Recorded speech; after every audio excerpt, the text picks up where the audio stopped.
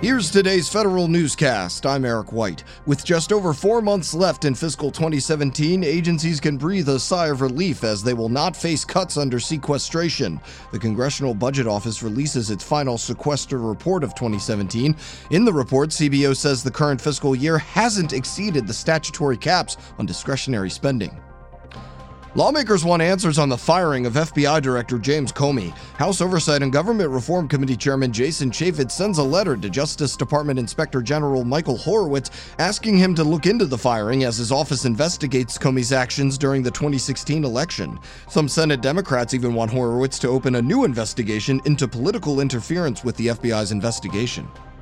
The Office of Government Ethics wants Trump appointees to fill out a new certification of ethics agreement compliance. OGE says this new form simplifies the process for reporting and monitoring compliance with ethics agreements. The agency also hopes it will make actions Senate-confirmed appointees are taking to resolve potential conflicts more transparent.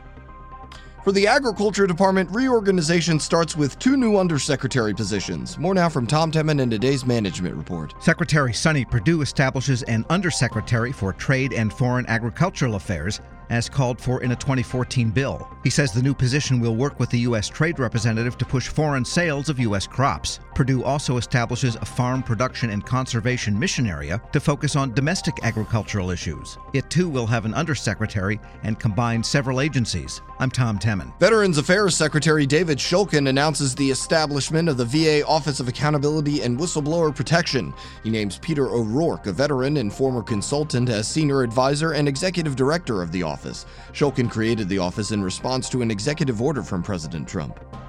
Some military personnel ideas may be coming back from the dead. Federal News Radio's Scott Maucione has more. Controversial Defense Department personnel reforms from the Obama administration may be making a comeback.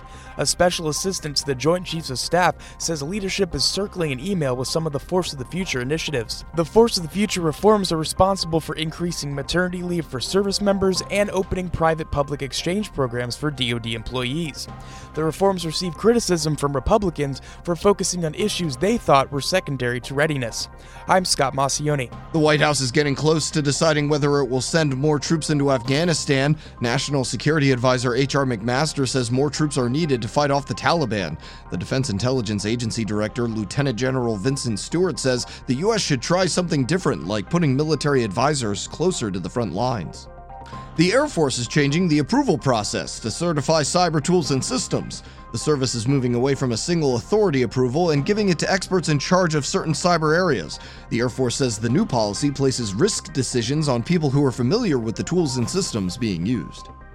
The cyber bug bounty trend comes to civilian agencies. The General Services Administration's Technology Transformation Service will run a program to pay outside computer experts to find problems in their software code.